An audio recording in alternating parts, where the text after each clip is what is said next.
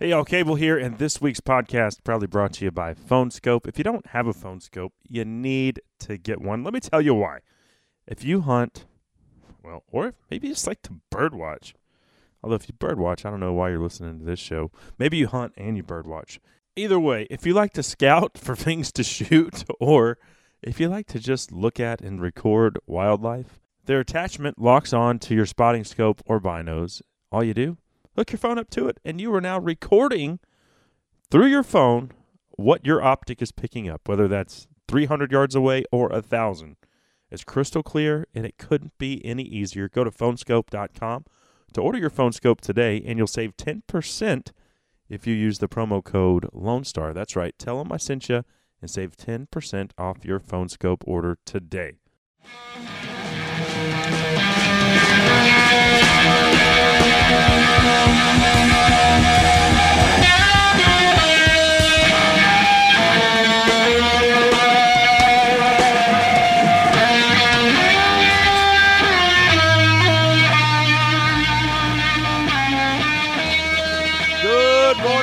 Good morning, sweet, beautiful Texas and beyond. Cable Smith welcoming each and every one of you to the Lone Star Outdoors Show, powered by Dallas Safari Club. That is the Star Spangled Banner, and when it plays, you stand up, put your hand over your heart, take your hat off, and pay respect to what it means to be a citizen in the land of the free, home of the brave. And you know what? You should take pride, the utmost pride, in having the opportunity to stand for that national anthem. The fact that these idiots in the NFL are choosing to make a spectacle of this, make it all about themselves, because really, what is a guy who's making $15 million a year doing? Nothing. He's drawing attention to himself. He's not doing a damn thing. And the flag has nothing to do with police brutality, if you want to know the truth. That flag is a symbol of fear for other countries. Because historically, if you've ever seen that flag coming in a major war, you're going to lose. Also, if you're in a time of need and you see that flag, you're emboldened because it gives you a sense of hope. And to turn that flag into a spectacle and make it something that it isn't is the greatest sign of disrespect I've ever seen, to be honest with you. It infuriates me. Both my grandfathers served in World War II, as did, I'm sure, many of your fathers and grandfathers, uncles. Many of our listeners have served in Desert Storm in Iraq and Afghanistan. And if you're listening to this show, then I bet that you probably agree with me. And, you know, if we lose listeners or followers over it, then so be it. I don't really care. It is what it is. I'm proud to be an American, and it is utterly disgraceful to see what's going on in our country right now. That being said, rant over. I had to get that off my chest. Let's talk some outdoors, hunting, fishing, the great outdoors, and all that implies is what we're about to get into. And we've got a great show lined up for you today. So pull up that stool a little closer to the campfire here. Pour yourself another cup of coffee out of Granddaddy's beat-up bowl thermos, because we're ready to rock and roll. And off the top, we'll talk some bass fishing with one of my favorite Elite Series pros, the great Brent Ehrler will be here. Had a great season on the Elite Tour, narrowly missing out on a Bassmaster Classic title, but we're going to talk some fall bass patterns as temperatures are dropping. The big girls are putting on that feed sack, so Brent will tell us three of his favorite baits for that transition period between late September and early October.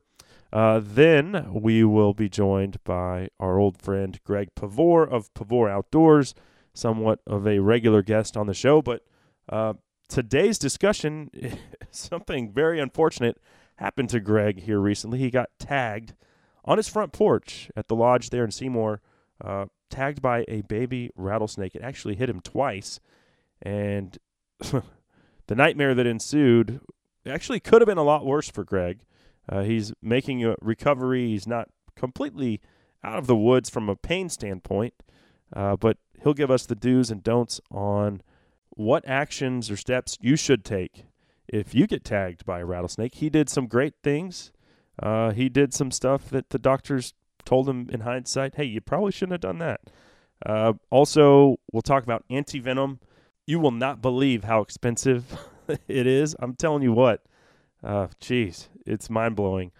But we'll get into that. And then, there's a program that resulted from a 2-year-old toddler getting bitten, and she actually died from a rattlesnake bite. But her parents are responsible for setting up this program in Texas.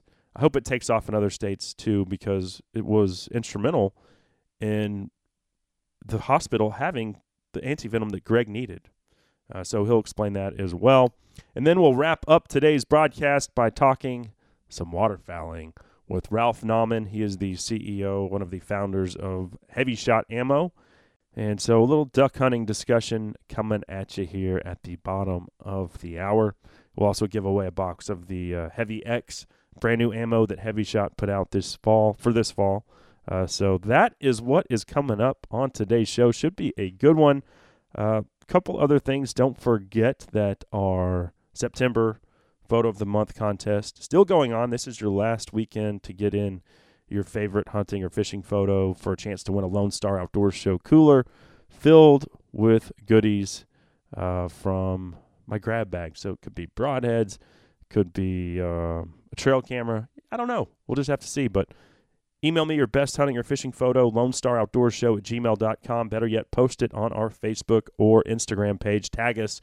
Use that LSOS photo contest hashtag on Instagram, and we'll get you entered. And then our 12 monthly winners at the end of the year will square off for a chance to hunt trophy axis deer or black buck with me down at Coons Canyon Ranch in Rock Springs, Texas. Okay, we got a lot to get into today. So let's take a break. Coming up next, we're talking fall largemouths with Elite Series angler Brent Ayler right here on the Lone Star Outdoors Show. Still heard him calling Sweet Maria. Can you hear me? Hey y'all, Cable here for 3 Curl Outfitters, and whether you want to bow hunt hogs or get after them with thermal imaging and night vision, under the cover of darkness, 3 Curl has you covered.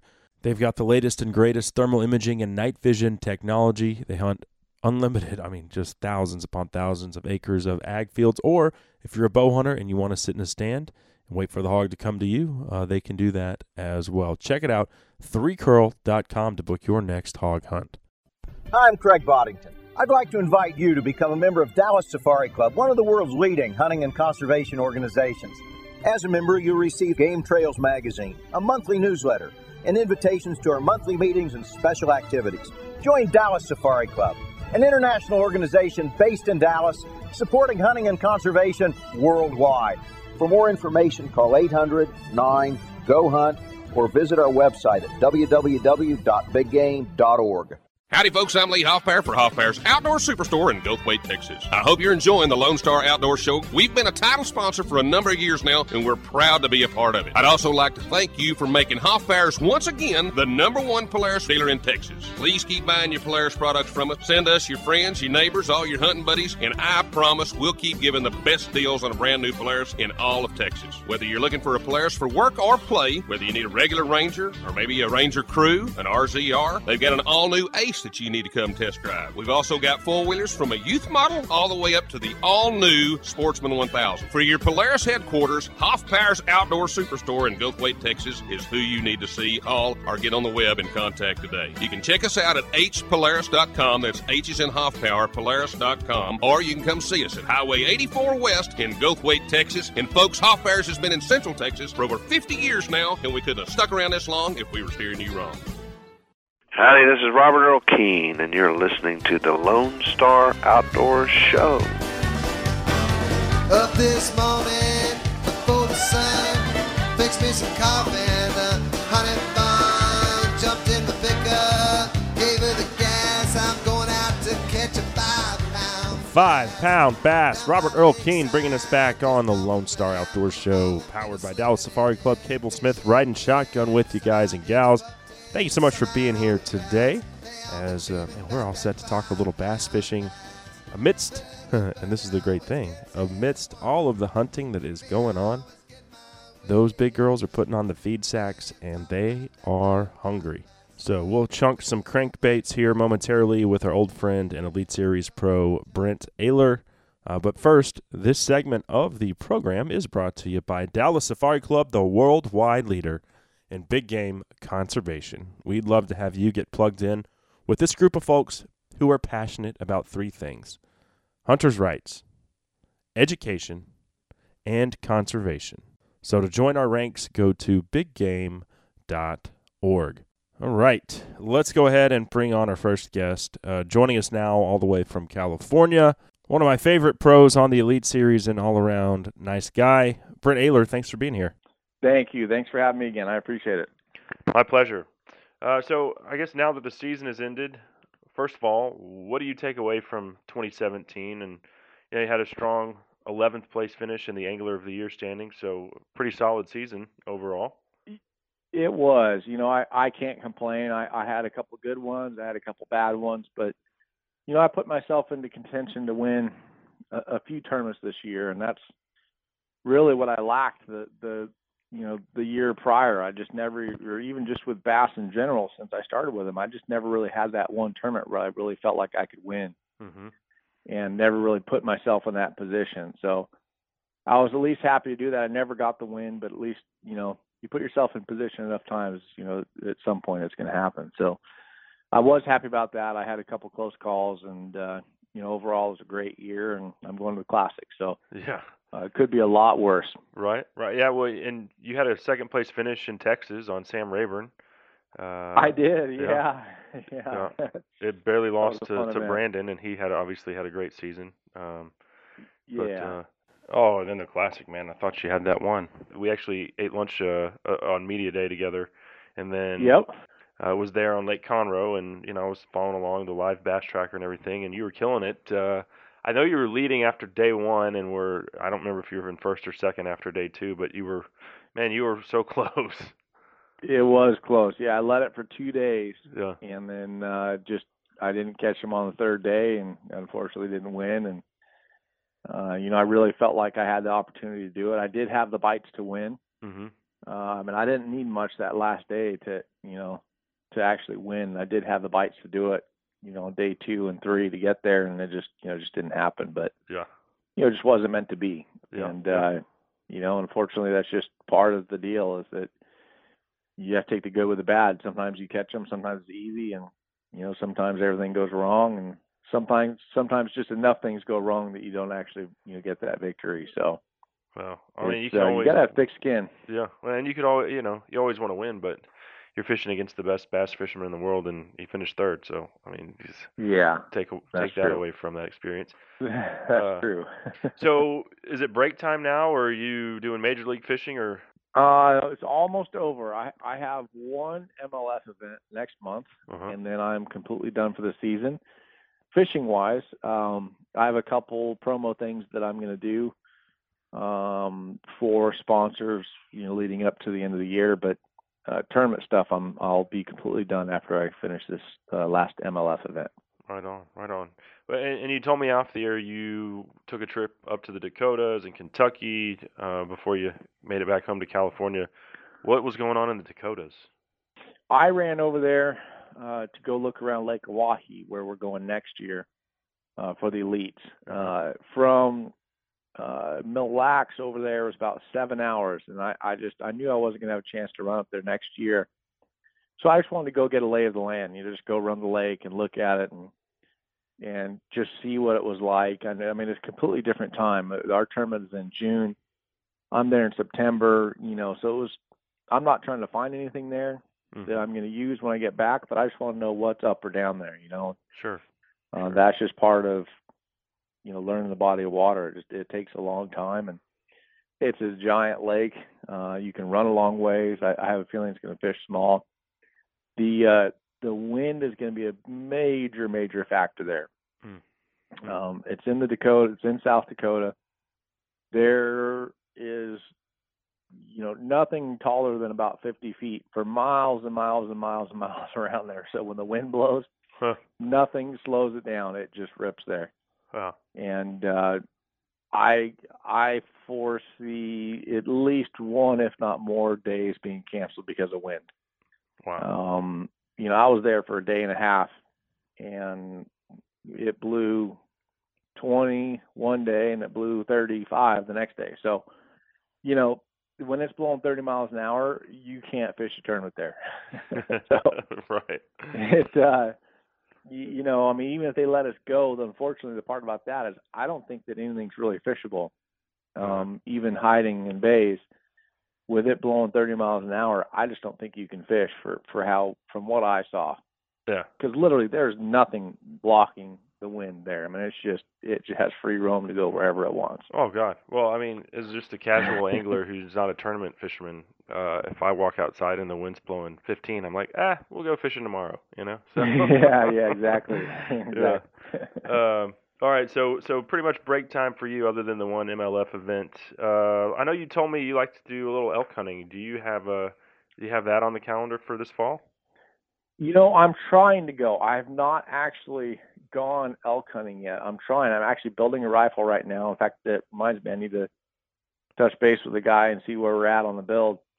I would love to go and shoot an elk. That's just something that I've always wanted to do. I'm you know, building this long range rifle right now that is something that I kind of want to get into. I've had a lot of guns. I've shot a lot of guns, but I don't have a true 1,000+ yard gun, and so I'm trying to build one right now, and I'd like to go and shoot an elk with it, and you know, fill up my freezer for sure. Well, those California folks that you hang out with are going to ostracize you, man. I know, really. Yeah, it's I guess I'm kind of an odd Californian. I guess I don't know. I think I probably live in Texas. There's some good ones left, but it's just there's few and far between. Okay. Well, what I really wanted to transition to now is some early to mid-fall patterns. You know, what are bass doing as temperatures start to drop? You know, whether you're in Texas or probably not, it's probably doesn't have that profound of effect in California, but for the rest of okay, it does across the board. But you know, Texas I really like, and I'll you know, we have some similar fisheries in a sense that we have reservoir, we have rock in California that, you know, I can relate to a lot of places in Texas. So what I really like to do, the fish typically start to roam. They get out and they tend to wolf pack up. They tend to slide back up shallow and start feeding. And to me, it's a shad-based feed. So they're really keying in on shad in the fall. You know, they're trying to bulk up for the winter. And to me, it's two baits. Well, I'm going to do 3 baits, actually. One is a topwater and a walking bait. And I like a Gunfish 115 that Lake Craft makes. It's a bait that you can cover a lot of water with. And I've done very well fishing desert lakes on the Colorado River. So Lake Mead, Mojave, Havasu. Lake Mead is so similar to an Amistad. I mean, if you were dropped in the middle of the lake, it fishes exactly the same. The terrain looks very similar, but they fish almost identical. So topwater is one that I'm going to cover water with. I'm going to fish points, pockets, backs of creeks. I'm going to fish everything with it until I kind of figure out where they are. The other 2 baits are a jerk bait and a crank bait. And to me, a jerk bait right now is either going to be a slender pointer 112 or 127 based on the size of bait. So if we were in Texas, I'd probably throw the 112. Unless you were on like a Sam Rayburn. When I was there for the bass event this year, I caught him on the 127, which is a little bit bigger bait. Sure. But it's a 3-hooked jerk bait. A lot of times the fish tend to come up and slap at it. The other thing I like about it is it has 3 hooks on it. You get in a wolf pack, your odds of a double are pretty good. You have one come up and get it. You have a whole school chasing it in. They're trying to get the bait away from it, and your odds are pretty good at getting that double hook up. So that's the one bait, and I'm going to fish a lot of the same water that I'm going to fish top water. Points, pockets, flats, just covering water with it and trying to figure out where they are. And I also use that as a follow-up bait to the gunfish. So if I get in an area and they're biting the gunfish and they shy off of it, or if they're coming up and looking at the gunfish and not biting it, then I immediately go to the jerk bait. So if I get in an area and I'm catching them on the gunfish and they stop biting it, I can usually pick up several more with a jerk bait that just didn't want to commit to the top water. Mm-hmm. So I'm using that as a backup bait to to that top water. And the third bait for me is a Lucky Craft 1.5 in a shad color. Now you're speaking my language. I like to just throw a crankbait. I might be just lazy, but No, and it's such an effective bait, such an effective tool. Especially in Texas, you have a lot of rock. To me, in the fall, I love that jerk or the crankbait, that 1.5. I think the fish slide up shallow. I think they really get in that less than 5 foot zone or less than 8 foot zone and really feed on shad. Mm-hmm. So that crankbait is such a good way to cover water. Now, for me, if I was to get dropped on a lake without any prior knowledge, I would probably pick that up first and start running rock, hard targets. Like windblown points or? Yeah, points, riprap, just any natural rock. Docks, if there's docks, fish the corners of the docks with the 1.5. It's just something it's such a good bait. I mean, that's actually my favorite bait in the fall. I fish it here in California. When I'm home, I fish it across the country. We had an MLF event in north of Dallas several years ago, and we fished Grapevine. We fished. I remember it was cold. It was a little chilly. I can't remember the lakes we fished, but I mean, I pretty much made the cut. I made the finals because of a 1.5, and then I caught fish in the finals on the 1.5. But that was my number one bait that I used. I mean, I caught so many fish on it. And it's just, when you fish multiple lakes and you pull up and you start throwing that 1.5 out there and they're biting, and it's hard to put it down. So a very effective bait, and works well in Texas. Caught a lot of fish in Texas on it. So what color? By far, that's probably pearl threadfin is my favorite. Okay. Across the board, it's such a good natural shad color. You can use it in clear water, you can use it in dirty water. It doesn't matter. They just seem to like that one. Mm-hmm. And then to talk about two other things as far as when you're throwing the crankbait, what kind of line you've got it tied onto, and then the technique as far as retrieval speed. Gotcha. I throw it on 16-pound Sunline FC Sniper fluorocarbon. Mm-hmm. Typically, that's, I would not necessarily on the heavy side. It's on the heavy side for me, but I don't like going less than that, because if you're beating it up around rocks, or if there's laydowns or timber or stumps, you want heavier line when that thing's crashing through there. So I run 16-pound, and to me the retrieve is really fast.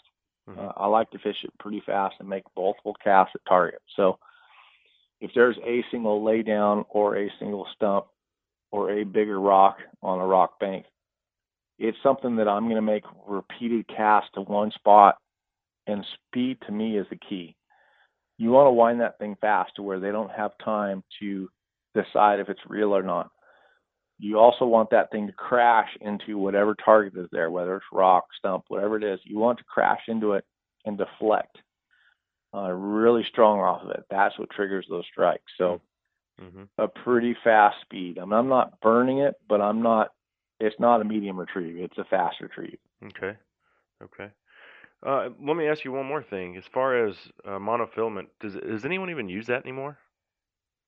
Guys still do. I don't, but I know some people do. I have heard that it is more effective if you're fishing in timber. Yeah. Well, timber, I'm saying wood, laydowns, stumps. I think that, from my understanding, your odds of landing a fish are better if you hook them and it wraps you around the stump on a monofilament than you are with fluorocarbon. Sure. I don't really know. I always run fluorocarbon. Right. I don't have any mono. I mean, I think I probably only have 4 or 5 rod and reels in the garage, but none of them have monofilament on it. And growing up as a kid, that's all we used was monofilament. So. Yep. I know. I remember when I started, that's all I used too. So. Yeah. Fluorocarbon is so effective that I think it's just, taking over. Yeah. Right on. Well, cool, man. Well, hey, it's always great to visit with you, my friend. Congrats on a hell of a season, and Thank you. obviously pulling for you to get that. I mean, you murdered it on the FLW tour, and then I think you were, you coming. I don't want to say that's the minor leagues because it's not. There's great anglers there, but obviously the elites are the elites, and it's a little more competitive, I guess. Pulling for you to have a great 2018 season, and who knows what'll happen in the upcoming Classic. But hey, at least you don't have to worry about qualifying. So. Yeah, exactly. Everything's good now. I'm good to go and ready to go fish the Classic. So yeah. I do appreciate it, and then hopefully we'll see you at the Classic. All right, man. Well, hey, always great to talk with you, and we'll do it again soon. You as well. Thank you. I appreciate it. All right, our good friend Brent Ehrler, hell of a season, finished 11th, like we said, in the Angler of the Year, and then a third-place finish at the Classic, and a second place on Sam Rayburn at Texas Fest. So a great season, and truly one of the nicest guys on the Elite Series. Been friends with Brent for some time now, and run into him about twice a year at ICAST and at the Classic. And he's always eager to visit and let me pick his brain on all things bass fishing. So that segment, by the way, brought to you by Lone Star Beer and Rudy's True Texas-style barbecue, where you can stop in for breakfast, lunch, or dinner, including the newest Rudy's in front of the Cabela's in Allen, Texas. Rudy's True Texas-style barbecue. And by the way, for those of y'all who live outside of Texas, I know plenty of you guys are proud of your barbecue as well. The Carolinas are a barbecue hotspot, Memphis, Kansas City. I just like I like to mix it all up. I like the Texas sauce. I like to take the slaw and put it on my pulled pork sandwich, wild boar sandwich, and I think that is a Memphis tradition, if I'm not mistaken. But it is tough to beat good barbecue, and I like to use Rudy's sauce on all of my wild game barbecue preparations. And they have the regular Rudy sauce and then the sissy sauce for those of you who can't handle the heat. Well, let's take a break. Up next, we're going to talk rattlesnake bites. What are you supposed to do if you get tagged? Oh, my buddy Greg Pavor of Pavor Outdoors now has firsthand information, as unfortunately he was hit twice by a western diamondback about a month ago. So throughout his ordeal, he has acquired a ton of knowledge on all things rattlesnakes and their venom, and we'll get into that next right here on the Lone Star Outdoors Show. Maybe it's not enough. Maybe it's all that I got. Maybe it's forever.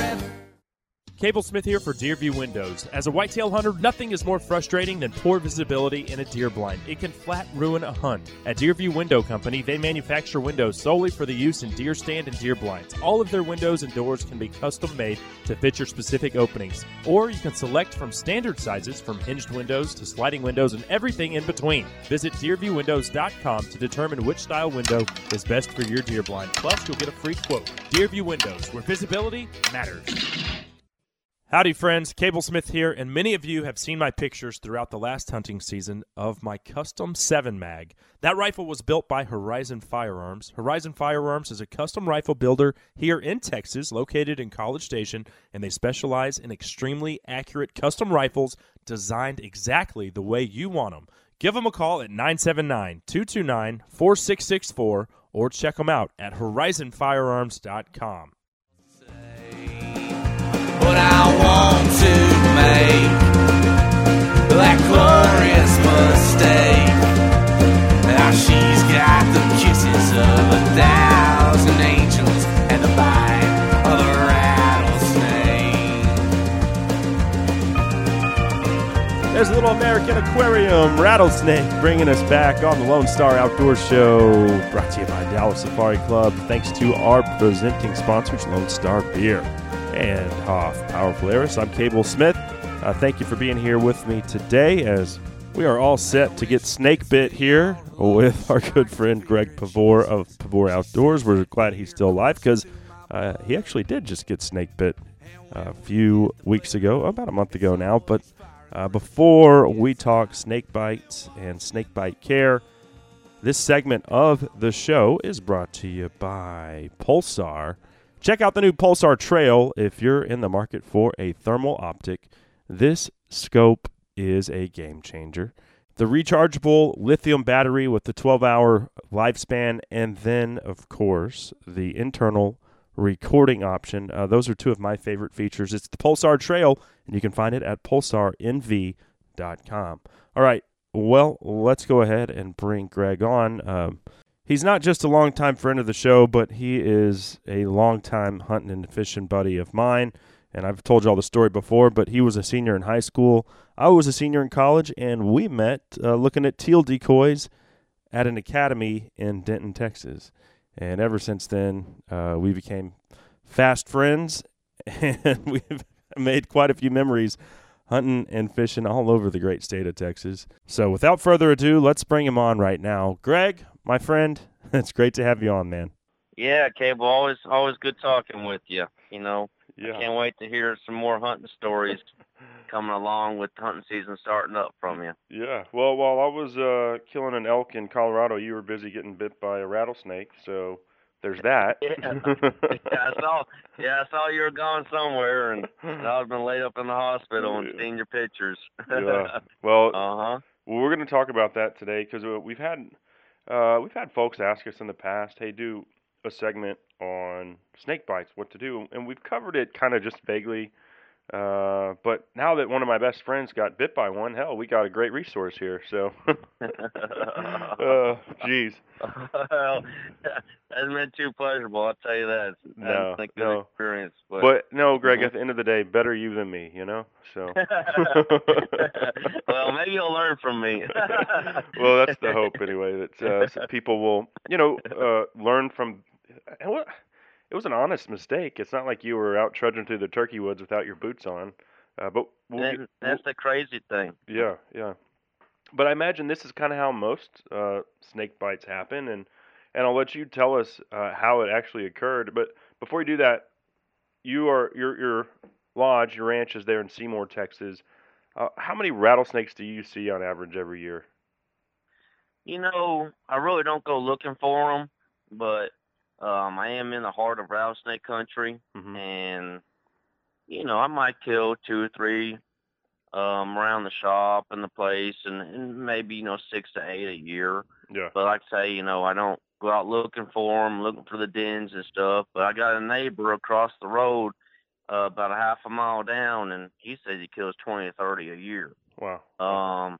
But there's the past year, and the rattlesnake population seems like it's just gone crazy with the rains. You got a spike with the mice population, the rat population, all the small mammals have gone crazy, and all the rattlesnakes I've killed in the past couple of years just been really big, fat, healthy. Right. Well, and I imagine, and we see the same thing with like bobcats and coyotes. That bobcat that we cooked up at your place last year. I mean, I shot that bobcat, and it was stalking quail at the feeder. Well, the quail were back to a robust population. Same with the rabbits, and so then, like you said, the snakes and the predators, they all kind of everything benefits. Yeah, they all ride that wave as well. So when you're usually out on the ranch, do you have on some kind of snake boot? I wear high top boots, and going out when I'm out in the pastures, I'm out working and stuff, I wear jeans, I wear high top boots and steel toe boots, and I'm always on the lookout for rattlesnakes. Yeah. But so when you got bit, I'll let you talk about that because I think it was just in the evening on your porch. Well, I'll kind of tell you the story.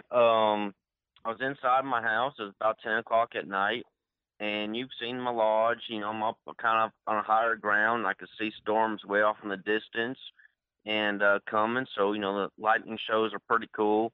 And it was just pouring down rain, and I had my lights on the front porch. It's all concrete, and I wanted to go outside to see how much it was raining. And so I put my sandals on and walked right out the door, 20 feet out the door. I was looking at the rain and the storms and not looking right where I was walking. And I stepped on a 10-inch rattlesnake, a baby. And since I stepped on it, it struck me twice in the arch of my foot. Oh God. And when I looked down, and to be honest with you, the bite did not hurt at all. I just felt like something hit my foot, like you got poked by a cactus or something. I looked down, saw the rattlesnake. I didn't have anything really on my porch to kill it. I had just a tennis shoe, and I grabbed the tennis shoe and killed it with my tennis shoe and grabbed him. He's only 10 inches, and put him in the tennis shoe and jumped in my truck and then drove to the hospital as fast as I could in Seymour. How far away is the hospital, Greg? I got really lucky, and the hospital was not far. It's about 10, 15 minutes away. And the hospital had the anti-venom for rattlesnakes, but I did bring in the snake to show them, it is definitely a rattlesnake that bit me. Yeah. And a lot of times that can be the wrong thing to do, is try to kill the snake, because, I'll get more into this later, but you want to get to the hospital as quickly as possible. Time is number one. Mm-hmm. And as soon as I got to the hospital, they put IVs in both my arms and got the antivenom in me as quickly as possible. A lot of people, when you first get bit by a rattlesnake, a lot of people are like, well, do you suck the venom out? Do you put a tourniquet around your leg? Do you elevate the leg? All these different things that people wonder about. And to be honest with you, what the doctors have told me and stuff, the best thing to do, if at all possible, get to the nearest hospital as quick as possible. And the best thing to do, if you're driving to the hospital, call that hospital and tell them that you got bit by a rattlesnake. And for one, make sure that they have the anti-venom, because some rural hospitals might not have it. Luckily, I'm in rattlesnake country, so these rural hospitals do carry the anti-venom. Most of them, there are some that don't, but through the Peyton Project, these rural hospitals, in 2010, the Peyton Project started, and it started from a female toddler playing on a playground out by Possum Kingdom Lake, and she got bit and died. And so this Peyton Project got started to educate the public and to raise money for rural hospitals to have the anti-venom on hand. Wow. Because the anti-venom is so expensive, and the shelf life is not real long. So if the rural hospitals have the anti-venom and not using it, they're out of that money. They need people to get bit, damn it. It's crazy, but it's just how it works. Yeah, no, that's unfortunate. So I got fortunate that Seymour Hospital had the anti-venom for me, and what they did is that they gave me 6 vials as soon as I got there. So when I knew I got bit, I drove myself to the hospital. I stayed real calm. That's the worst thing you could do, is panic and start worrying, because as soon as you start panicking and doing things, you get your blood going faster, and you don't want your blood circulation to get higher than what it already is. Probably why they don't want you to exert energy killing the snake, huh? Yes. Yeah. So and going back to that, doing things to your foot or leg or wherever you got bit or killing the snake, that's all time loss. Yeah. Because when they gave me that anti-venom, how the anti-venom works, it's called CroFab. And CroFab was approved by the USDA in 2000. And there's only one manufacturer in the whole United States that makes this CroFab. And the neat thing about the CroFab, it's for 3 snake bites. It's good for rattlesnakes, water moccasins, and copperheads. So if you get bit by one of those 3 snakes, you're going to get CroFab. And the CroFab, how it's made, is a lot of people are asking me, think of anti-venom when you go to the hospital, you're getting venom from the snake. Well, that is not the case. So what they're doing now with the CroFab is they are injecting sheep and horses. Mine came from a sheep, and they inject the sheep with all 3 snake venoms. And they monitor that sheep, and over several weeks, they keep injecting the sheep with the venom, and then when the sheep or horse has created the antibodies to fight against that venom is when they draw the blood from the sheep, and then they separate the plasma. They use that and put it in vials so they can use it for a longer period of time. They freeze dry that, so the hospitals have the freeze dried antivenom, and it takes time to prepare, and it's a specific process. And as soon as they start preparing the antivenom to give to someone, it has to be used pretty much immediately over 4 hours and within the 4 hours. And it takes an hour to infuse that through an IV into your system. So typical protocol, according to the snake bite, I got 6 vials in 1 hour, infused over 1 hour. A lot of people, the doctor was saying, these severe snake bites you see of horror stories and this and that, a lot of that's old school, 20, 30 years ago. And then also nowadays, if you don't go into the hospital right away, if you wait several hours or go the next day, that's when people are starting to see the bad cases, because how the CroFab works is that CroFab antivenom bonds to the snake venom wherever you were bit. And that bonds with the venom and stops the venom from spreading. And so it does not do it cannot reverse any damage. So whatever damage that has been done up to the point that you got the antivenom is done. So if you wait till the next day or anything, that's all non-reversible. So that's why it's important to get to the hospital and get that antivenom in you. That's when your chances of possible. getting big parts of your body that have rotting flesh increase, I guess.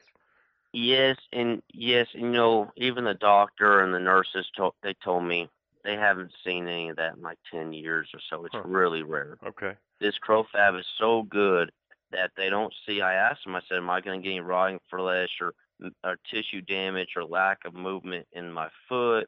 What do I need to expect? And they said, since you got to the hospital so quickly, this new CroFab in the past, decade or two is so good that they don't see those symptoms anymore. I guess which I is haven't awesome. seen it either. Yeah, but I have seen it in hunting dogs quite a few times. They don't obviously get the same level of treatment that humans do. Yes, in hunting dogs, that is a lot different. Yeah. The process than what humans get. And just one vial, just tell you, Cable, one vial of antivenom is $6,000. Holy moly! And you got 6 Okay. of them right off the bat, so you're in for 36 grand. I got the first vial. So what they do is they give you 6. They gave me 6 vials in an hour, infused in my IV, and they put me up to a breathing machine. They had an IV in both of my arms, and they give you that the CroFab, and then after that first dosage, that first hour, they wait 6 hours to see your body's response to the CroFab. And then after that response, if you're not responding too terribly bad to it or having bad symptoms, they start giving you more dosage up to 18 hours. So they gave me 22 vials of antivenom. So yeah, do 6,000 times 22.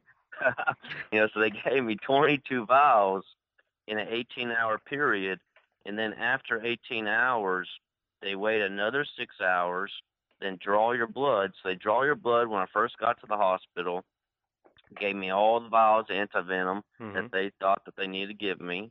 They monitor my foot, they monitor the swelling, they do measurements of my leg, my foot, and then after that 18 hours, and they get the blood work, they draw more blood, look at my blood work, and if everything is going in a good direction and the numbers are where they want, then they stop giving me the anti-venom and start monitoring me. So, well, luckily that was only $132,000 worth of anti-venom. That's just the anti-venom. That's not all the painkillers. Okay, Greg. Well, man, I'm certainly enjoying the conversation. Not enjoying the fact that you got bit by a rattlesnake, but I think it's very educational for our audience as far as what they're supposed to do if they get bit.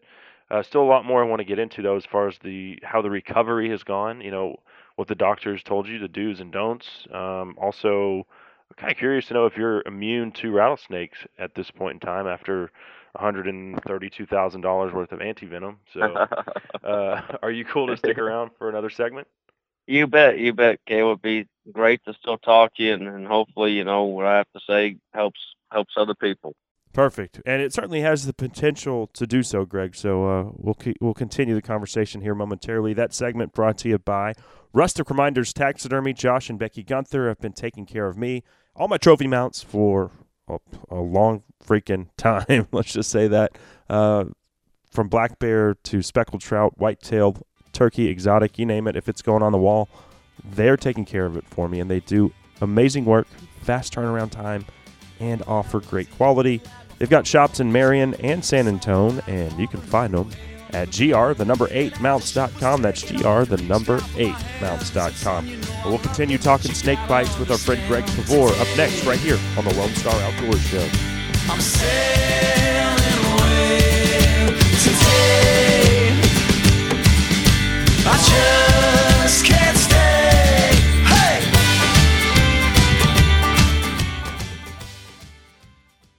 In the market for a compact track loader? Then check out the Bobcat Advantage, where Bobcat track loaders squared off against other brands in a variety of tests and challenges. Whether you're looking for performance advantages, uptime protection, or quality design, Bobcat compact track loaders are the best built machines in the industry. But don't take our word for it. Watch the videos at bobcatadvantage.com or see Bobcat machines in person at Bobcat of Dallas and Louisville, Fort Worth, Cedar Hill, Longview, and now McKinney. Visit bobcatofdallas.com or call 469-586-0000. Hey y'all, Chris Letzinger, online sales manager at Cinnamon Creek Ranch here, reminding you we're not your typical archery club. We're a one-of-a-kind archery facility with indoor and outdoor ranges, a full pro shop, and 6 different 3D courses. Cinnamon Creek was designed by hunters for hunters. Located in Roanoke, Texas, we have over 200 3D targets to hone your archery skills. Call 817-439-8998 or visit us at cinnamoncreekranch.com to visit our new online store. That's cinnamoncreekranch.com. Me and my friend Jerry caught a western diamondback. Didn't make much trouble once we got her in the sack. We drove back to Jerry's house and found that recipe. Drowned the snake in mezcal, and the rest is history. Rattlesnake Tequila, one of my favorites there from Brian Burns, bringing us back on the Lone Star Outdoor Show, powered by Dallas Safari Club. I'm Cable Smith, and you are a fellow outdoorsman or woman, and so I am certainly glad you're here. Thanks for tuning in this week as we are still visiting with my longtime friend Greg Pavor, who got tagged 2 times by a 10-inch rattlesnake just over a month ago now. And we're going to jump back into it with Greg momentarily. But before we do that, this segment of the show brought to you by Horizon Firearms in College Station, Texas. Y'all have seen my Custom 7 mag. It's the one that I toted over to South Africa. Just took it to Colorado, shot a nice bull elk with it.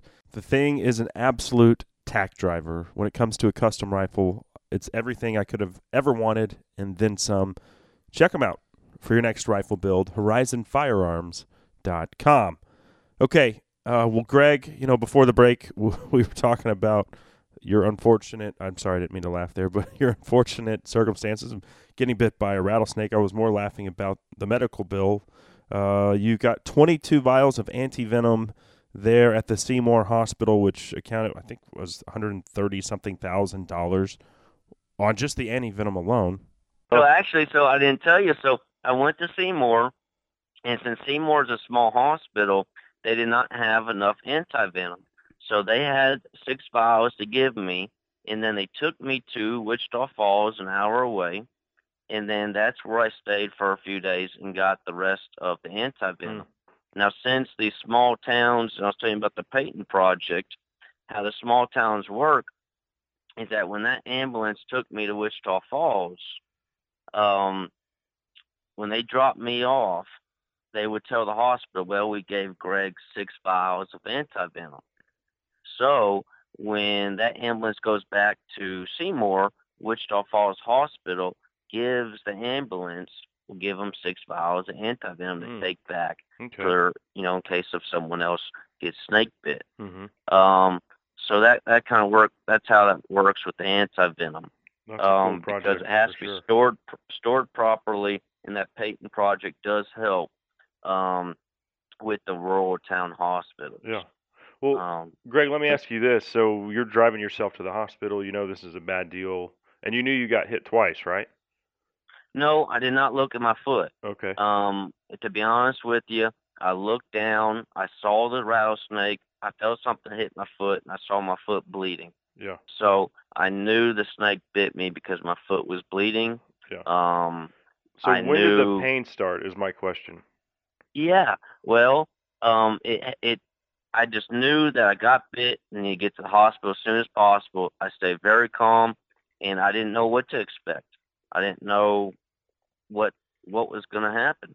And I was watching the clock to monitor the time on the clock.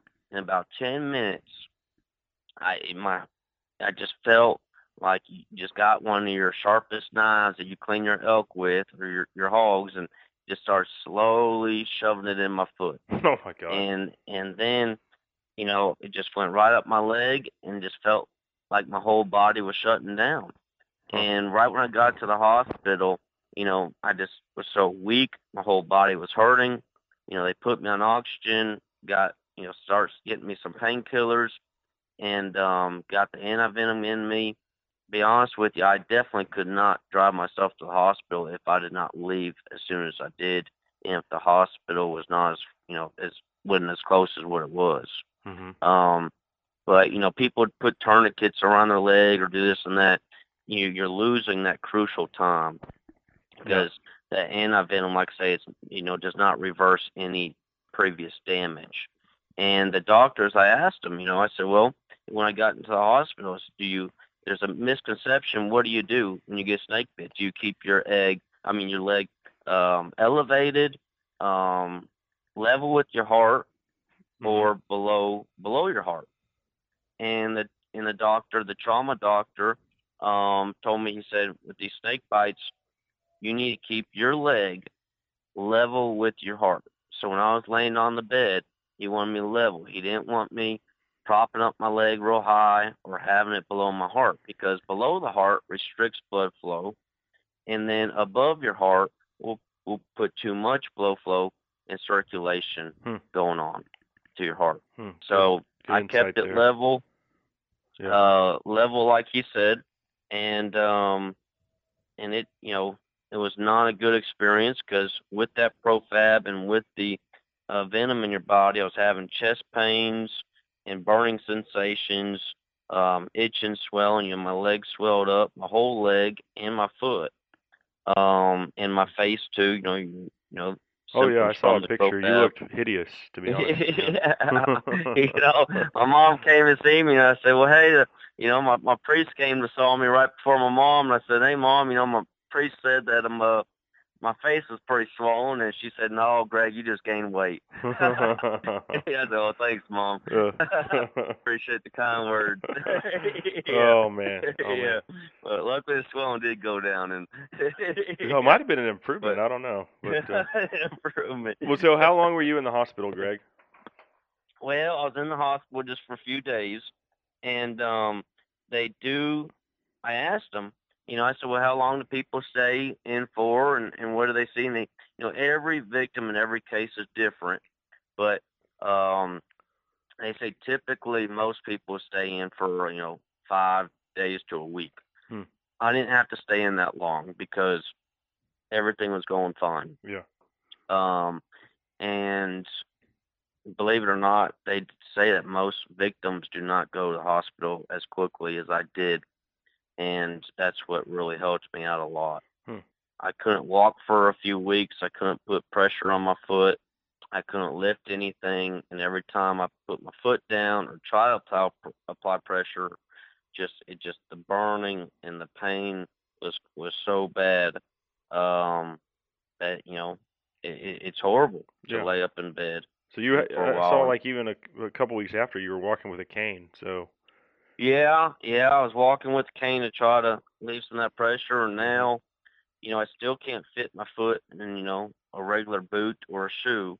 I'm actually having to use an old waiter boot. I cut off an old pair of waders. The waders are always oversized, Mm-hmm. and easy to slip in and out of. So that's actually what I'm using right now. Yeah. And gotta put my leg up and rest it throughout the day. But But you're back to business as usual because I saw last week you were fishing a tournament on the Mississippi River, a catfishing tournament, and then this week you're back to your old ways of, there's no days off in the guiding business, so you had no. clients out there for some hog hunts already. Yep, and gotta get back to work, and that's the thing is, if you get bit, you're gonna be out for a long time, and it's gonna be expensive, and I still haven't got my insurance bill, but I'm sure the insurance companies are fighting over that right now. But it's not a good experience. I always thought I'd get bit, eventually in my lifetime out in the field doing some sort of work or doing something, but not just right here on my front porch. And during that same week, the weather had changed, and it was all hot, and then it started cooling off. We get a lot of rain, and the babies have been dispersing during that time. Mm-hmm. My neighbors have seen a bunch. On my floor of the hospital in Wichita Falls, they said they had no snake bite victims that summer, and then that week there was 3 other people on that floor besides me, all from small snakes. Oh wow! And then during that week, the Abilene Emergency Clinic had 10 snake bites from baby rattlesnakes within 24 hours. Goodness gracious! During that week. Wow! And so these are all yearling. I mean, these are just hatched this spring when they're 10 inches. Yes, sir. Uh-huh. Wow. I do want to ask you this, and I'm sure the doctor told you, because a lot of people say if you get bit by a baby, it's worse than if you get bit by, say, a 4-foot rattler because the babies don't know how to control their venom. So I don't know if that's accurate or not, or. Well, it's a little bit of combination there. They don't know how to control, but the babies versus the adults. The adults have more venom, but the babies have less venom, but it's higher concentrated. So the babies have a higher concentrated amount of venom. And also it depends on your situation with a snake bite versus a shallow bite versus a deep bite. If you have a bigger snake and that has bigger fangs and gets down in your meat, your area wherever he bites you deeper, that is also worse than a shallow bite. But the small snakes, they don't know how to control it because they're not educated. They don't know what's a threat. Obviously, I kicked it, stepped on it, so that would make any snake mad. Or just react. I mean, he's just defending himself. React. Yeah. You betcha. Yeah. And I can't blame them. I would do the same thing if I was a snake and someone stepped on me. Hell, I'd have bit you 3 times. So.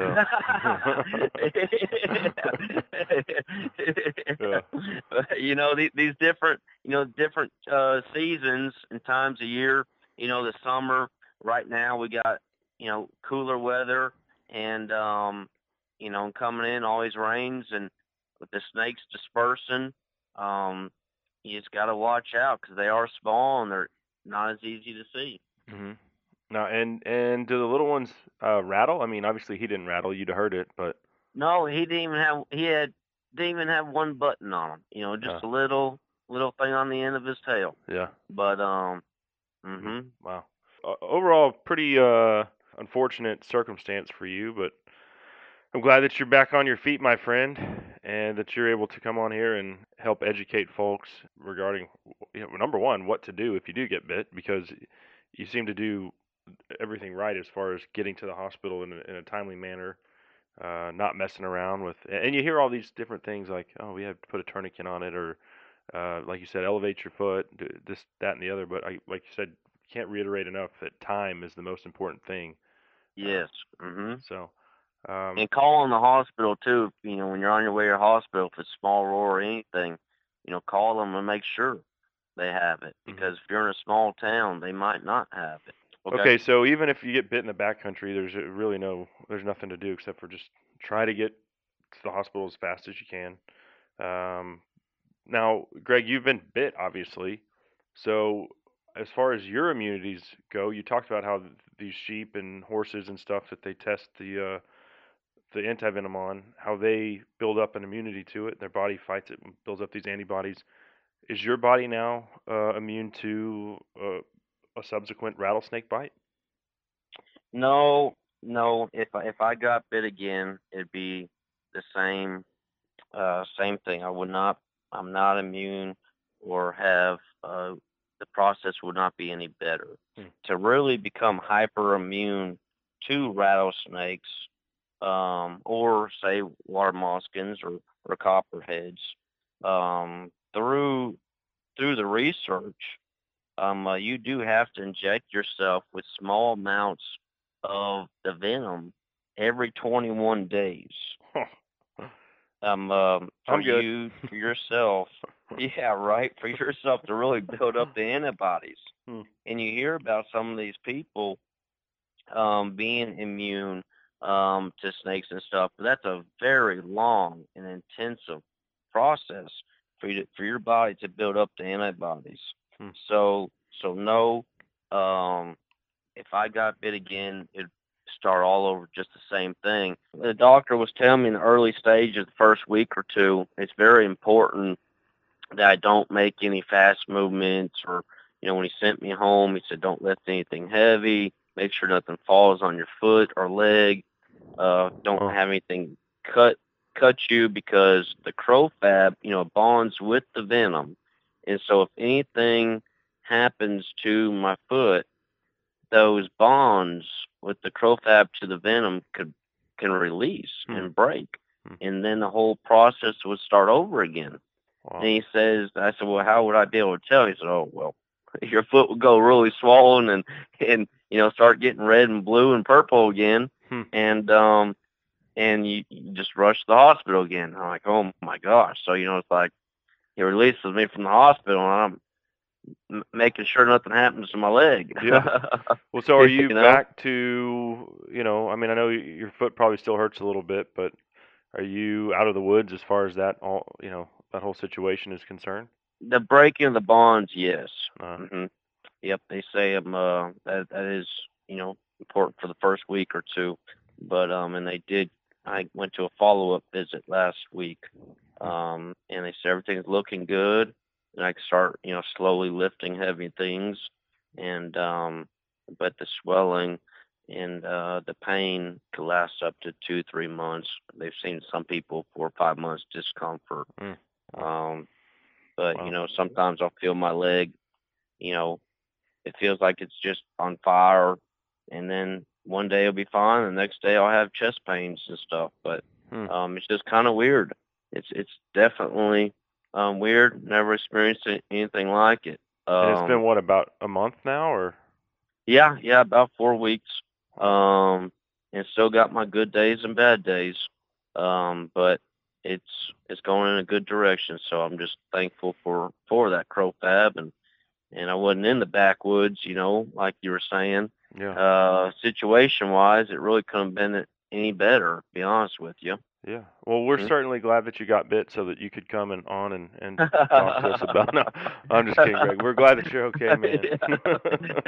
Don't mess with them, man. I'm telling you, for one, golly, it's expensive. I haven't got my insurance bill, but just the pain and discomfort and being really knocked out, man. I mean, it put me a month behind. Yeah. For 3 weeks at least. I just couldn't do nothing. Yeah. and now just slowly starting to be able to do things, and it is scary. Mm-hmm. Well, if anybody wants to book a hunt with Hop Along Guide Service, where can they find you? Oh man, I sure got that nickname from a lot of people. Let me tell you. But yeah, I mean, I do getting back up into the guiding hunts and fishing trips. And I had some people out here this week, and they killed 5 pigs, and Nice. looking at a really good season for deer and ducks and hogs. Everything's looking real good this year. And it's poutdoors.com. Yep, poutdoors.com, or they can give me a call at 940-206-6375 if they like to talk anything about hunting or fishing, or just want to know anything more about rattlesnakes. Right on. And Greg's got good Facebook and Instagram pages as well, Pavor Outdoors. Y'all can find him there. Hey, man, we are glad that you were back on your feet. That was a scary deal. When you sent me that text, I was like, holy crap. I didn't say crap. I said something else. But we're glad that you pulled through it and are, on the other side now. So I appreciate it, Cable. Yep, I got to get better because I'm looking forward to hog and duck hunting with you here this winter. Yeah, January. Mm-hmm. We got it on the books. Yep. Well, yes, sir. Well, we'll talk to you before that, I'm sure, man. Take care, Greg, and we'll do it again soon. All right. Thanks a lot, Cable. All right, there he goes, our good friend Greg Pavor of Pavor Outdoors. And that segment, by the way, brought to you by the all-new Drive Over Chalk. Whether you're hauling an ATV, four-wheeler, golf cart, Jeep, or otherwise, the Drive Over Chalk protects your investment. It's so easy. You screw it in on your flatbed trailer, drive your vehicle over the chalk, and you're secure. You can find it at driveoverchalk.com. And by the way, you'll get free shipping if you tell them that you heard about it here. Use that promo code CABLE or Lone Star, and you'll get free shipping. It's a $50 savings right there off the top. All right, let's take a break. Up next, we will talk some waterfowling with Ralph Nauman, CEO of Heavy Shot, waterfowl and game loads. That's coming at you right here on the Lone Star Outdoors Show. Whiskey till I'm gone. Try to figure out what the hell went wrong. Do you have a hog problem at your ranch or deer lease? We have the solution. The System Hog Trap comes in 2 sizes, 17-foot and 30-foot diameter traps. After you trap the hogs, take the top section off the trap and use it for another feeder site to keep the hogs away from the feeder. The System is both a trap and a deer food plot fence. That way you don't waste your money on just a hog trap. Call 940-391-3669 or visit www.goinfencing.com. That's goinfencing.com. Hey North Texas sports fans, this is Brian Spagnola, General Manager of Texas Motor Cars in Addison. My family's been in the car business for over 50 years, and I want to show you the difference in buying from a family-owned and operated business. TexasMotorCars.com is an awesome website that lets you do virtually all of your shopping online. We have a professional photographer that takes amazing photos, and we give you all the information that you'll need up front. You can even find out how much we will give you for your trade-in before you ever come in. I take pride in the fact you can come in, choose a car, and be out in less than an hour. We have financing rates starting at 1.79% on pre-owned vehicles and can help almost anybody. Please do yourself a favor. If you're in the market for a pre-owned vehicle of any kind, give us a shot. Let me show you how easy buying a vehicle should be. Visit TexasMotorCars.com or come visit our 20,000 square foot indoor showroom in Addison. Again, visit TexasMotorCars.com or call us at 1-888-9TX-MOTORS. Grandfather always said God's a fisherman, and now I know the reason why. And if sometimes Daddy has to go away, well, please don't think that it means I don't love. Sturgill Simpson bringing us back on the Lone Star Outdoor Show, powered by Dallas Safari Club. Thanks to our presenting sponsors, Lone Star Beer and Hoff Power Polaris. I'm Cable Smith, and we are all set to talk a little duck hunting this morning, as early teal season, early resident goose season as well have both come and gone. It looked like the guys on the coast anyway just did a bang-up job on the blue-winged teal. And I think as many as 8 million blue-wingers were residing on the Texas coast throughout the season. So they should have done well, and I believe most of them did, at least from the pictures and reports I've seen and read. But, hey, before we are joined by Ralph Nauman of Heavy Shot Ammo, this segment is brought to you by Lone Star Ag Credit. You know, land is the one thing they're not making any more of, right? And we all want it. So let Lone Star Ag Credit finance your piece of paradise. They've been doing this for over 100 years. And if you're looking for a recreational or hunting or farming or ranching property, they've got you covered. LoneStarAgCredit.com. All right, let's bring on our next guest, making his return to the program right now. It's my pleasure to welcome back Ralph Nauman, CEO of Heavy Shot Ammo. Thanks for being here. Thanks, Cable. Nice to be here. Absolutely, absolutely. And if you're on the show, then that means duck season is either here or almost here. So we are certainly excited about that. Well, that's a lie because you guys do turkey, and I'm a big fan of the dead coyote as well. But Heavy Shots, you know, your calling card is waterfowl primarily. It's the duck. Yeah. The duck is the symbol, right? We're going to talk some duck hunting here today, but first of all, tell us a little bit about how things are going for you guys. I know you were telling me off the air. Things have kind of been in a state of flux for, you know, the kind of the ammo industry after a surprising win for Donald Trump. Yeah, that's true. I think a lot of our dealers have been slow to clear out some of the inventory that they laid in ahead of the election, but luckily we're seeing dealers buying with some renewed vigor here right now. They're buying our new Heavy X product. They're buying heavy metal. They're starting to realize that even though the last 6 or 7 months have been slow in the ammo business, there's still a waterfowl season that's about to happen, and they need to have Heavy Shot products there to sell. So things are picking up pretty well for us right now. Yeah. Well, and has the ammo industry been affected, let's say, to the degree of the firearms industry? Because, I mean, I know personally, well, especially on the tactical side with ARs, you know, the rifles themselves and then the components, I mean, that's big business, but I think people were expecting, you know, Obama was the best gun salesman America's ever seen. And I think people were expecting that trend to continue with Hillary, maybe even more so. And when she didn't get elected, here we are with, you know, essentially warehouses full of weapons. And I don't know if it was kind of the same thing with ammo or not to that degree.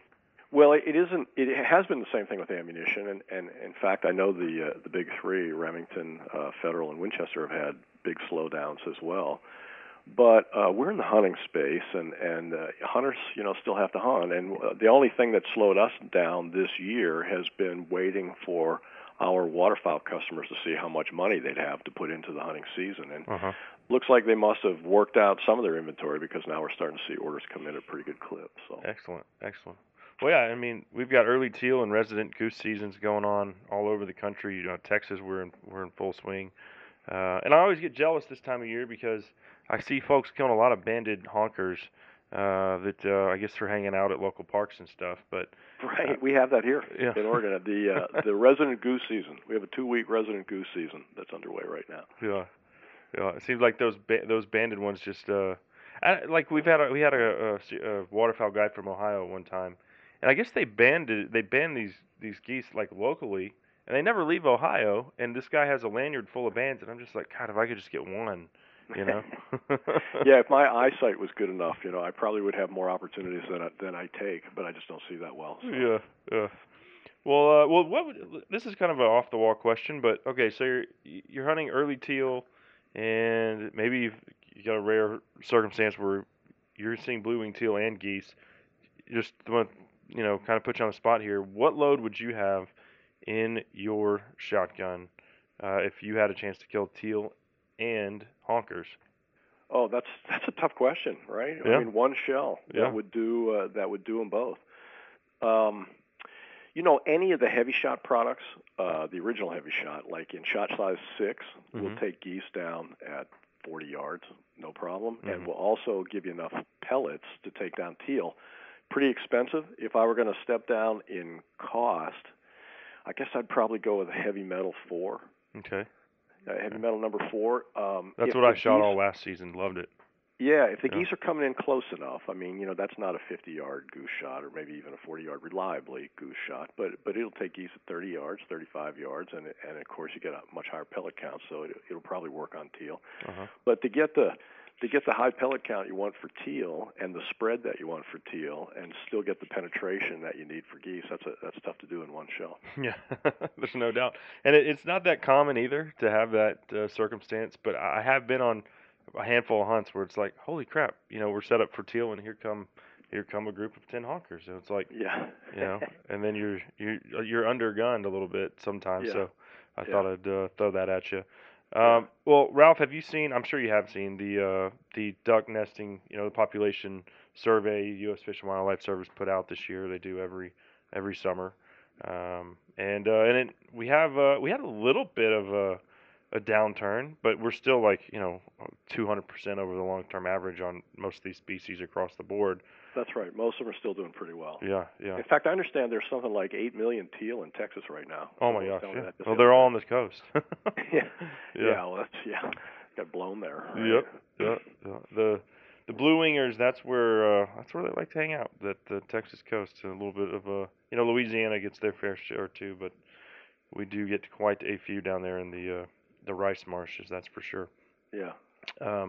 Well, and blue-winged teal, speaking of teal, doing very well. This is the first year, though, that I actually saw, that I can remember seeing a significant dip in mallards. It's like, the mallard is like indestructible. It never has a downward turn, and this year, for some reason, it did have a little bit of one, which was kind of surprising.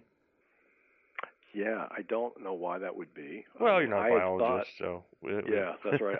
I had thought that the prairie pothole efforts that Ducks Unlimited has undertaken have done some good things for nesting areas up north, but I really don't know. I haven't followed really enough to know why. Sure.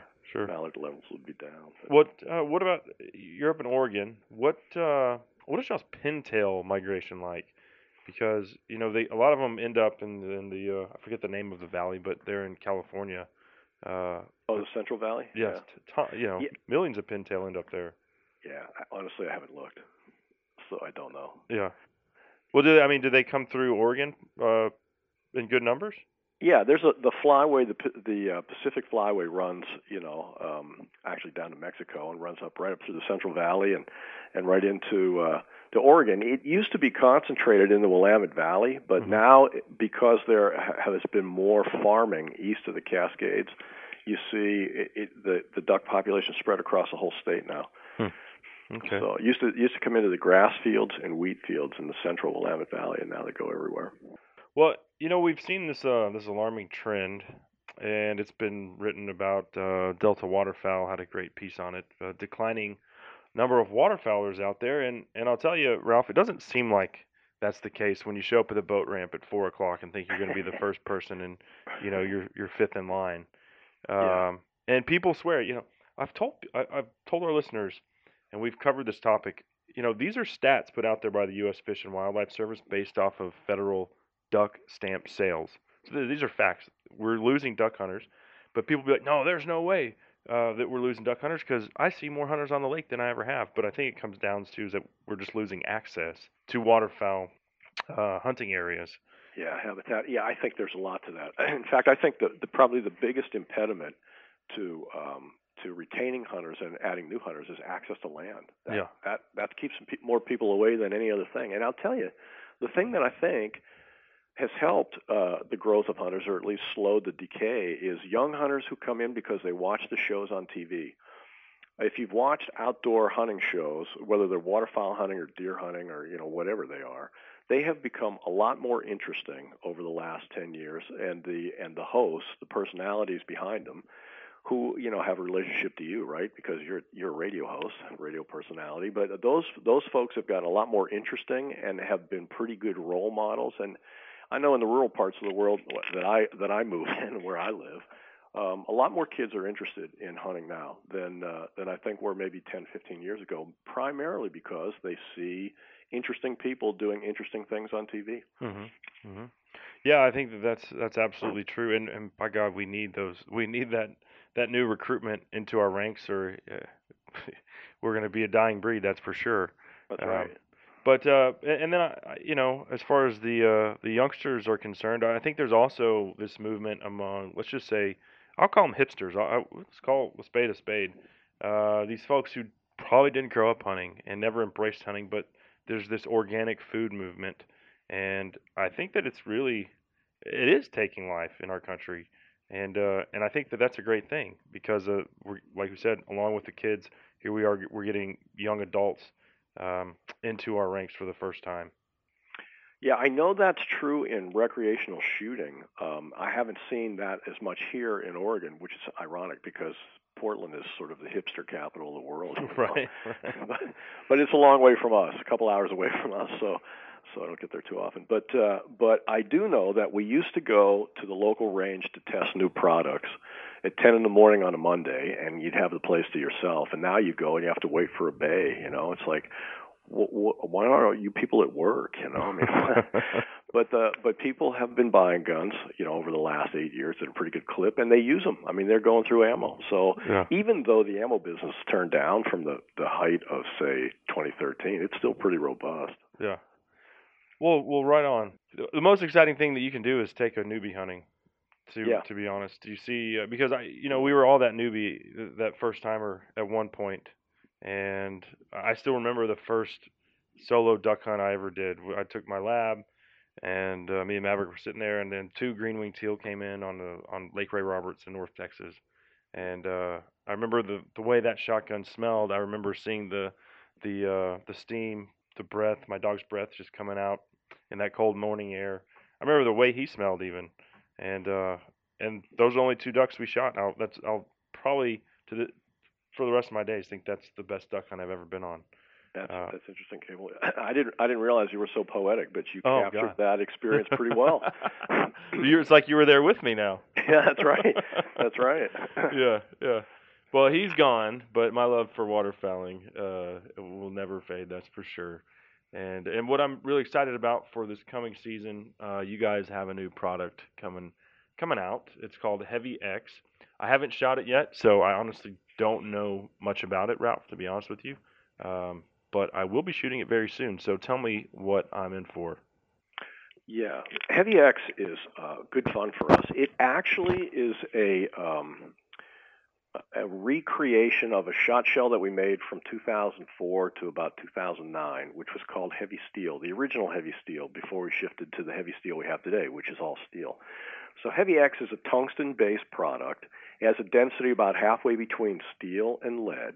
So it's not as dense as the original Heavy Shot, which is denser than lead, but it's substantially denser than steel.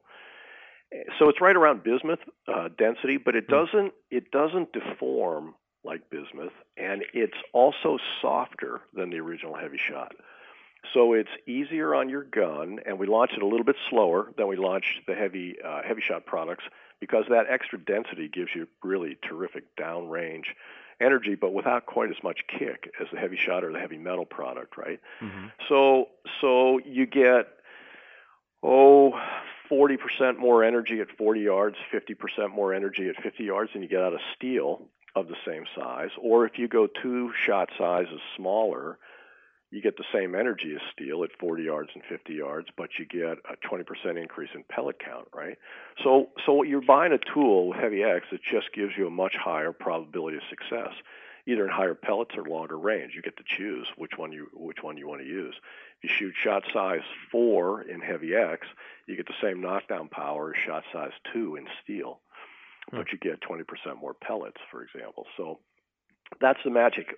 That's part of the magic of Heavy X. But the real magic of Heavy X is, whereas if you buy 25 shells of bismuth, you might be up around $56, right, because it comes in boxes of 10. This comes in a box of 25, and 25 shells will be $34.99. Huh. Okay. At retail. So it's substantially cheaper than any of the other high-end shot shell materials that are out there. So it's better and cheaper. But it's, for a guy that wants to shoot steel, this might be a little pricey, but for a guy that doesn't get to hunt that many days in the field and wants a tool that doesn't break the bank and that will work better for him, this is the product. Heavy X is the product. Well, so let me ask you this. Do you feel like, you're kind of competing with yourself with just a regular old heavy shot? Well, yeah, it's sort of, except that heavy shot is also quite expensive. I mean, it's right up there with bismuth, you know. Yeah. And this is substantially less expensive, but it gives you performance just like the original heavy steel did back in the 2005-6 period. It gives you that kind of performance, but at a much better price point than you can get with heavy shot. Well, so why did heavy steel go away? Heavy steel got too expensive was one problem. But the bigger problem was it was really hard. We hadn't figured out how to make that pellet soft enough to be safe in a barrel, so we used a really thick wad, and consequently we couldn't get a lot of payload in that shell. But these shells are ounce and a quarter at in 3-inch 12 gauge, ounce and an eighth in 2 3/4, and ounce and 3/8 in 3.5 inch. So, you know, you get a pretty good payload.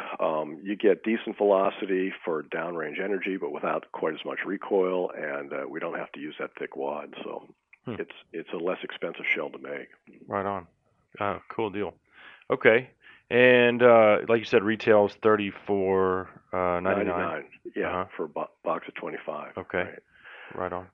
So a guy who shoots bismuth or a guy who shoots heavy shot, you know, might want to try this. A guy who shoots steel but isn't satisfied with it or wants higher pellet counts at long range, this would be the ticket for him. Excellent. And I imagine folks can find it on shelves right now. Yeah, we've been shipping at a pretty good rate. Actually, we're pleased to see how popular it has become in such a short period of time. Yeah, and I imagine that's always a tough thing to put out. You know, you've got an established name. I mean, everybody knows heavy shot, but to come out with a new product that people haven't used before, I imagine. I don't know. Is that a nervous undertaking for you?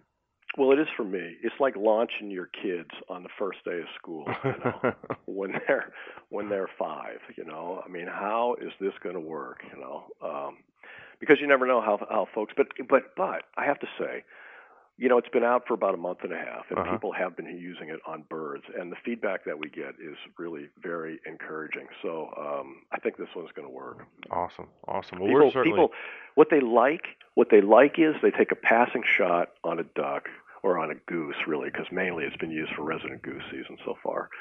And it just erases it from the air, you know, clean kill, drops like a stone, 40, 50, 60 yards, you know. That's what they like. Oh, there's nothing better than the helicoptering goose or duck down there coming out of the stratosphere into your, you know. Right. It's the best is when they land 2 feet from your buddy and he wasn't paying attention. That's right. I've yet to have one hit a buddy, but we've come close a couple times. So. Yeah, we've seen them drop in between blinds. Yeah, it's pretty exciting when that happens, you know. Well, right on. Well, cool, Ralph. We certainly appreciate it, man. Heavy X available right now. We're looking forward to shooting it this fall. Real quick, before we let you go, I almost forgot. We're going to do a quick giveaway. We've got a box of Heavy X and I believe a Heavy X T-shirt. You'll have some new shirts out. Heavy X T-shirt. We do have some new shirts out. Pretty classy looking shirt.